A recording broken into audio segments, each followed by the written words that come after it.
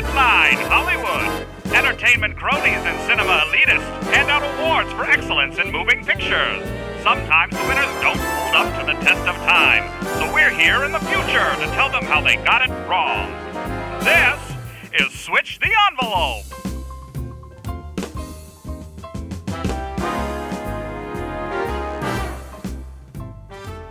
Welcome to Switch the Envelope, the podcast about movies because movies. My name is Corey. And my name is Jeff. How you doing, Jeff? I'm doing fantastic as always, Corey. That is great to hear. Hey, Jeff. Hey, Corey. Do you know what a script doctor is? I assume it's a doctor who gives prostate exams to screenwriters. No. No, not quite. Although, kind of. All right. I don't know. No, it's a writer who gets brought in to fix a broken script or a broken piece of a script. Oh, the only time I'd ever heard of this before was with Mr. Quentin Tarantino. Yes. And I heard, I don't know how true this is, but I heard that he was the script doctor, as you call them. Yep. On the nuclear submarine movie Crimson Tide. Does not seem like a Quentin Tarantino vehicle. I thought that also, but then when I rewatched the movie, there's a really interesting section where Denzel Washington speaks to a crew member and starts going off on comic books and which Silver Surfer was the better Silver Surfer. Now, you wouldn't think that kind of a line would be in a movie about a nuclear submarine, so I'm thinking that's where the Tarantino service was given. Yeah, that everyday conversation put into a film. Yeah, so Quentin Tarantino is probably one of the more famous script doctors. He and another dialogue specialist named Aaron Sorkin. Have you heard of him? I have heard of him. Ever heard of Mr. him? West Wing, Yeah. Mr. Sports Night. So they were actually script doctors together on a film about... Could you imagine the amount of cocaine and mushrooms that are going on in that writer's room? Right? They were both script doctors for a Michael Bay film, believe it or not, that we all know and love, that we actually had an entire episode about. By the way, I can believe it because Michael Bay films are very devoid of any kind of dialogue. That's true. It's all just explosions and, no plot. Plot-driven explosions. But they script doctored The Rock, right? Cool. That's cool. Yeah, and according to the sort of research that I did, not in the way that you would necessarily expect, because like we just said, Quentin Tarantino's sort of his big thing was natural conversation, dialogue in movies that, exactly what we just described Dialogue earlier. or dialogue? Dialogue. Natural sounding dialogue about real world stuff. But he didn't really touch up the dialogue in The Rock. Sorkin touched up the dialogue in The Rock. But I think that's that's almost like you having George Washington and Abraham Lincoln in the same room. You know what I mean? It's like, well, who's going to be more poignant? Who's going to be the one who's president if they're both in the same room or on an election? You know what I'm saying? Yeah, they just end up being, in the cabinet. Yeah, exactly. You're like, well, one of them is going to have to take the lead. And I got to say, Sorkin is kind of like, word master. Sure. I mean, when you think about it, there's a moment in The Rock where there is a hypodermic needle plunge to a chest that is very similar to one scene that is in Pulp Fiction. So, you can kind of see their stamps, even though you don't really get Tarantino's dialogue. You do get some of his more gritty, visceral, action-y type stuff. That's the thing about the script doctor stuff is sometimes they rewrite a specific character. Sometimes they rewrite just a particular scene. Sometimes they just do a pass for jokes. Sometimes they, they bring in somebody to write a love scene or something like that. It's never really heavy-handed, usually. And that's typically why they go mostly uncredited, right? But there was an internet sort of firestorm that got reawakened. About Firestorm. Yeah, it's from about a decade The movie ago. Firestorm? No, not the movie check. Firestorm. A internet troll movie fan firestorm. Okay. They got reawakened from an argument that started basically like a decade ago from a movie that was made in the late 1990s that apparently was written by a well-known horror writer. Horrible writer? No. A horror writer. Okay, just make sure it's not a horrible screenwriter. A horror writer. Horror. Yeah. So let's discuss this horror writer on this episode of Because Movies.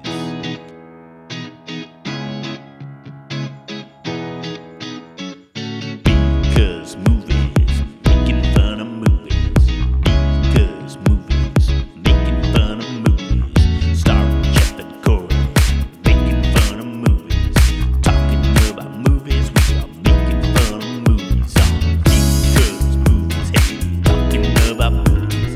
Making fun of movies, because movies.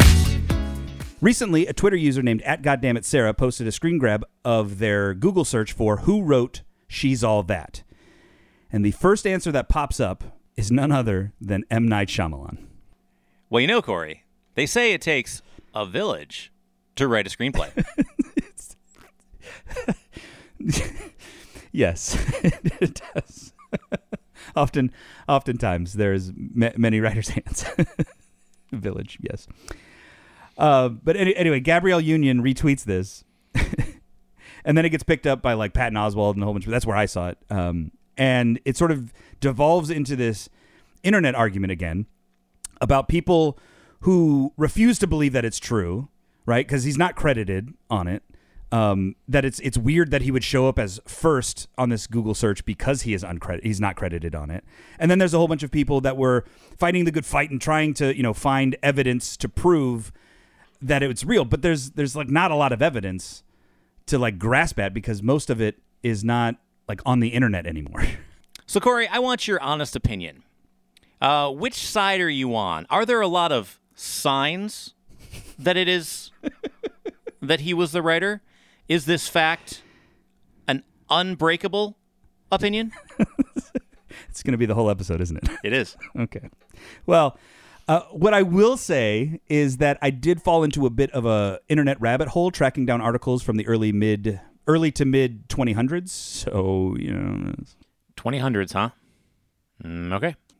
Corey, who does deep dives on Twitter comments? I mean, really, dude. Stay tuned next week where we do a deep dive into the real Robin Hood. Back to the show. But seriously, Corey, who does that? Who does that? Yeah, you're not wrong, Jeff, but also us. So getting back to it, it is true. What did you find?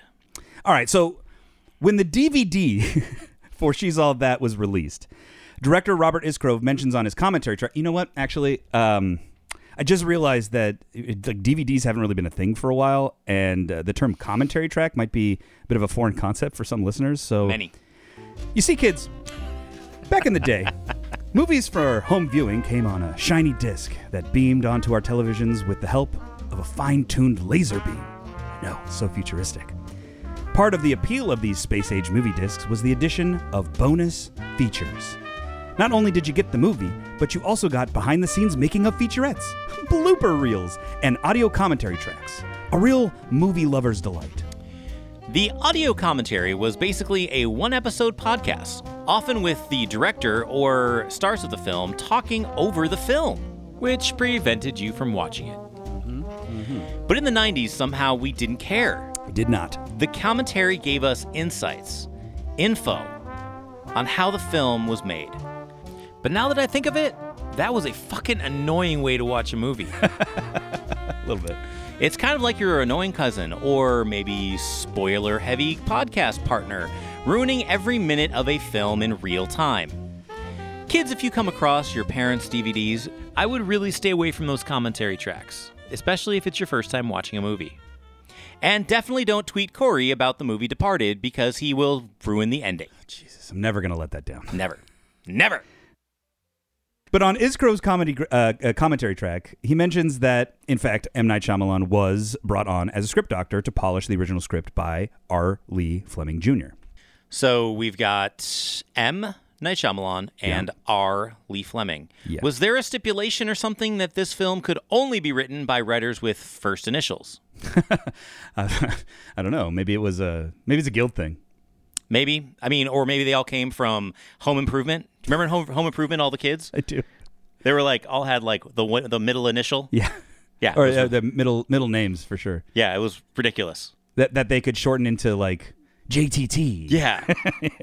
They all had 3 names. Yeah. It was like, why do you guys all have 3 names? Like people who assassinate other people. They always have 3 names. yeah, wait. Has anybody checked on those kids? Ooh, that's true. Ooh, We need you to know check what? on the kids from Home Yeah. Improvement. Get back to us. Have any of them bought The Catcher in the Rye lately? Yeah. Find out what you find and then tweet us at Switch Envelope or on Instagram. What's at that Switch the younger Envelope. kid doing? Come on. Definitely Definitely the younger kid. has a manifesto. He's got something on the internet somewhere.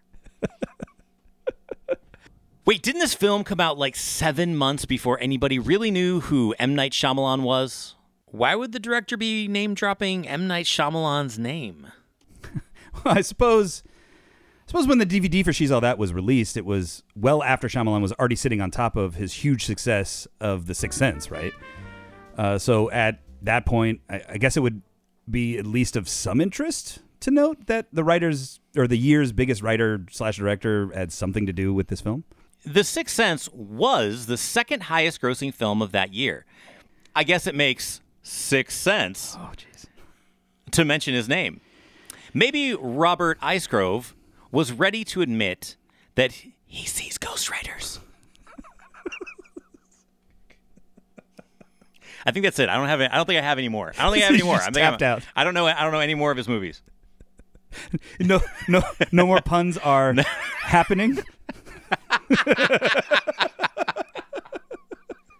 All right, now we're tapped out. Now we're tapped out. We don't have any more movies. All right. So Shyamalan mentions in an interview back in 2002 on a website I could not find that was linked from another article that I was reading in 2013 Okay. that he did in fact do some polishing on the script. But at the time, that went relatively unnoticed. Then in May of 2013, he did another interview, which was also linked in the article that I was reading with the also now defunct website, movies.com, where he stepped up his claim saying, I quote, ghost wrote She's All That. Not just a polished job as a script doctor, but this was M. Night Shyamalan claiming to have fully rewritten this script. Damn! M. Night was a ghost the whole time? I did not see that coming. No, we didn't. I'm going to try to continue. R. Lee Fleming Jr. remembered him. R. Lee Fleming Jr. Remember him from earlier as the credited writer of this film? Yeah. Well, he did not take that quote well. Fleming vehemently denied Shyamalan's claim and even went out as far as to tweet that Shyamalan was the writer of this film only, quote, in his own mind. So it's a he said situation. Writer against writer. Bitch slapping each other with scripts. What the hell? It's just the notes section in a final draft comment. Exactly. Commenting on each other's scripts. I wrote this script. You wrote this script. Fuck you, this is my line. But we got to know, did Shyamalan write it or not? Well, in 2013, a guy named Jack Lechner left a comment in an article about the writer drama on the site. Wait. Is he related to Hannibal Lecter? No, I don't. You know what? That didn't come up in my research, but I'll get back to you. All right.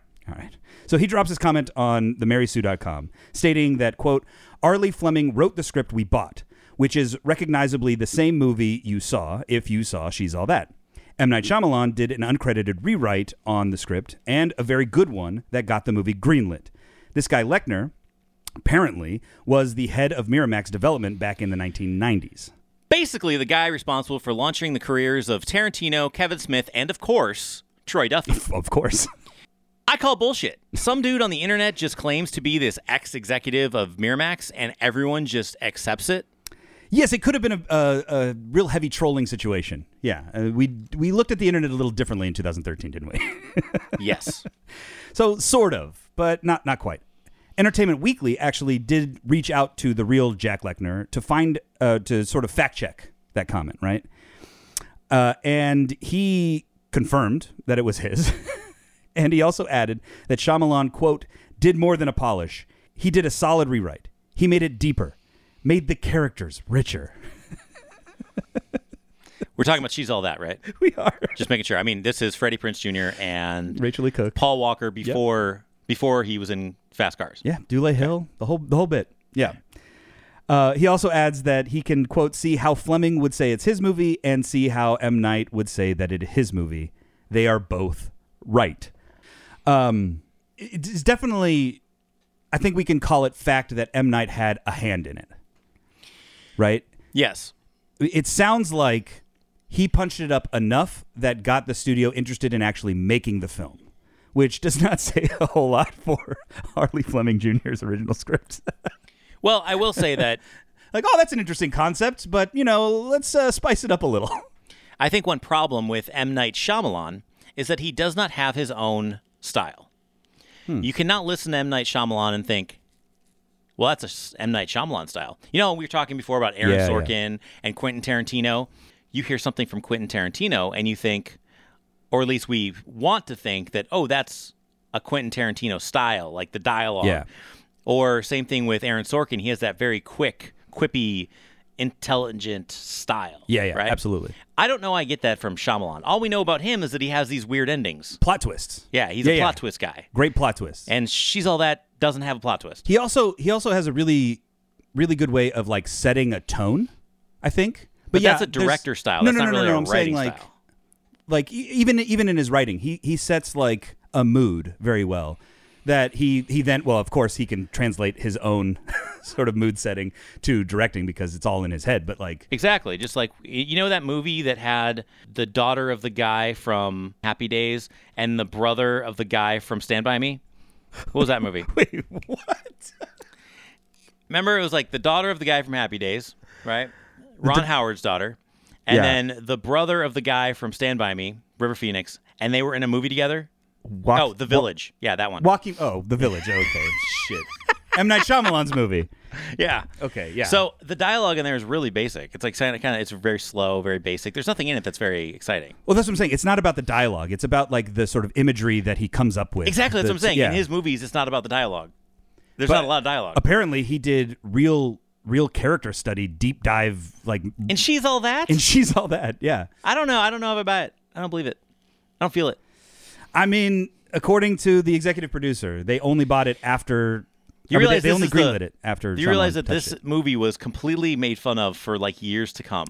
It became a trope. How stupid it is. Well, I mean, it's based on Shakespeare, so it's not entirely stupid. But the idea that she completely transforms. Basically, it's not based on Shakespeare. It's not. I don't think. No. What is it based on? She completely transforms because she takes off her glasses. Pygmalion? Is that what this is based on? I think so. I don't know. But she completely transforms because she takes off her glasses. Yeah, I bet that was Arlie Fleming. But the hacky sack part, M. Night, all the way. What? Don't let it fall. Like he goes into a dark space there about if he lets the hacky sack fall, he'll disappoint his whole family. Like if it's symbolism for his own life and the pressures he feels to produce. Remember, in the end, the twist ending, he actually gets naked and does graduation nude. It's true. See the twist ending? Yeah, twists and turns. Right? He didn't get the girl. He didn't win the bet. He lost the bet. Yeah, it's true. And then we all learned a valuable lesson. I don't know what that is. That like naked teenagers were okay in the 90s. Yeah. Now we just gloss over the. Now that's the definitely real because weird stuff. movies. That's because movies. Because how could they not see Freddie Prinze Jr. walking onto a field naked? How could no teachers go out there and go, "Excuse me, sir, you have to have your robe on"? That's true. And how could they not see him sitting there naked? All the assistant principals going, "Hey, why are you naked?" Yeah, I feel like that would have been stomped out pretty quickly. Yeah. And just holding a volleyball or something. He was holding like a hacky water sack. polo. No, he was holding. No, he was. Yeah, I think it was a water polo ball or a volleyball or something like that. Yeah. I think also there's something that to the writer's room that we don't ever talk about, which is sometimes the movie, when a writer, not like the general public, but when a writer reads a script, they're reading it for things like conflict resolution, setting. Is there a strong third act? Characters, the what the plot happened, and I think that when you're looking for, and then we've talked about this before when they're talking about like how many conflicts happen per page, how often the resolution will happen, what the resolution of the conflict is. I think when you get down to the nitty gritty, I think that's what he would come in for. Sure. I don't think he's a script doctor. he would be coming in to do things that we're talking about, which is general changes. I think as a script doctor, he would be coming in for the really nitty gritty things. If they said like, I think somebody came up to them and said, the resolution of this conflict isn't Strong correct. enough, yeah. We need something to make this movie better because the way I see this movie, it'll end. The ending isn't right for me. Yeah, the original ending might have been that he gets the girl, and Yeah, and they were like, resolve this better for us. Yeah. Let's see what the resolve is, or like and Mr. Twist ending was like he doesn't. yeah. Yeah, I keep going back to the hacky sack scene because I don't know why you're on this hacky sack scene, no. but Because that is the moment in the scene where Freddie Prinze Jr.'s character becomes likable. Right? Otherwise, he's just one of the sort of popular douchebags that is betting on whether or not he can make a girl popular. You don't really get a sense of like him as a person until he becomes vulnerable in that moment. Right? I guess. I mean, I That- think there's that might many be parts. something There's that many might parts not have throughout been the in the movie where original. that happens. There's many parts of the part that's echoed in what's it called one of the most vulnerable parts of the movie is echoed in the Not Another Teen Movie, and it's the part where she shows him her art. Yeah. And in Not Another Teen Movie, it's like stick figures, but Yeah. but like in the real thing, it's like Pollock paintings. Sure. Yeah, no, Like, she's they a look like really good Pollock artist, yeah. paintings. But they're like just like scatters of paint. Yeah. Yeah, I don't know. So we may never really fully get like a good explanation about who wrote what specifically, but I think it's very clear that M. Night Shyamalan had a heavier hand than usual in She's All That. So Corey, we've been focusing a lot on maybe 3 script doctors right now: M. Night Sure. Shyamalan, Quentin Tarantino, and Mr. Aaron Sorkin. Aaron Sorkin. Yeah. There's one out there in a galaxy far, far away. Joss Whedon? No, he's Buffy the Vampire Slayer, Corey. Sorry. And for over a decade, starting in the early 90s, one of the most coveted and well-used script doctors in Hollywood was none other than Princess Leia herself, What? Carrie Fisher. No way. Yeah, she didn't just do The Burbs. She actually did other things. Yeah. In 1987, she wrote a book based on her drug addiction and overdose titled Postcards from the Edge. You may have seen the movie. Maybe. Corey has not. I have not. Her ability to write well-rounded female characters and sharp, humorous dialogue caught the attention of Steven Spielberg, who then asked her to rewrite the character of Tinkerbell for his film Hook. From there, she sort of became Hollywood's best-kept secret, writing punch-ups for films such as The River Wild, The Last Action Hero, and Outbreak. We probably shouldn't mention The Last Action Hero, right, Corey? I mean, I enjoyed it. I don't think She's not responsible. Schwarzenegger even puts it on his list. Look, she's not responsible for whether or not the movie as in a whole is actually good. Just, like that one character was cool. Well, Whoopi Goldberg brought her on to help with the script for Sister Act. Really? Lovable film. I love Sister Act. This Great. is one of my favorite films. And Made in America, another film that she should not refer to ever. Yeah. That's the Ted Danson, Whoopi Goldberg film. The film where Ted Danson actually, I think, left his wife. For Whoopi Goldberg. For Whoopi Goldberg. Yeah. Yes. Fisher then gave a woman's touch to Rene Russo's character in Lethal Weapon 3, which is a fantastic, fantastic character. I think it's part of why the third movie in that franchise just sort of surpasses the sequel, right? Yeah, Rene Russo's part Yeah. is awesome. Yeah. She did rewrites for So I Married an Axe Murderer. Interesting fun fact about So I Married an Axe Murderer. When she did the rewrites, the star of the film that was tied to it was Yeah. actually Chevy Chase. Damn, I love Chevy Chase. Yeah, that would have been a completely different movie. Very With different Chevy movie. Chase. And you know what? At that time, that was still not bad Chevy Chase. No, that was only like 5 years past Fletch. Chevy Chase. No, Fletcher's in 1985. So I Married an Axe Murderer was like 94. Maybe 10 years. Yeah. All right. Well, a little past, but Yeah, once you get to Vegas Vacation, Chevy Chase, that's where it's like, okay, he's downhill. lost. He's Yeah, lost we're something. downhill. Once you get to sober Chevy Chase, that's where you're like, okay. But yeah, she did script doctoring for So I Married an Axe Murderer when Chevy Chase was the star. But then when Mike Myers was brought on, he like completely retooled a bunch of the characters to fit like his characters that he Made wanted him to British? do. Scottish, yeah. What else did she do? She did rewrites for Intolerable Cruelty and even had a hand in Scream 3, My Girl 2, The Wedding Singer, and Mr. and Mrs. Smith. I love that movie. It's so cute. It's really good. Among others. Fisher stopped, though. She stopped doctoring scripts in the, as Corey says, mid-2000s. It's the correct way to say it, Jeff. Sure. Because the nature of the business of script doctoring had turned from trusted gun for hire to basically unpaid idea farming. Sad. When the work became free labor, Carey saw it as life-wasting events. And with a younger trove of writers willing to come in and play the game, she simply started to do new things. That is a flex, by the way. She's just like, fuck it, I'm going to do something else. Exactly.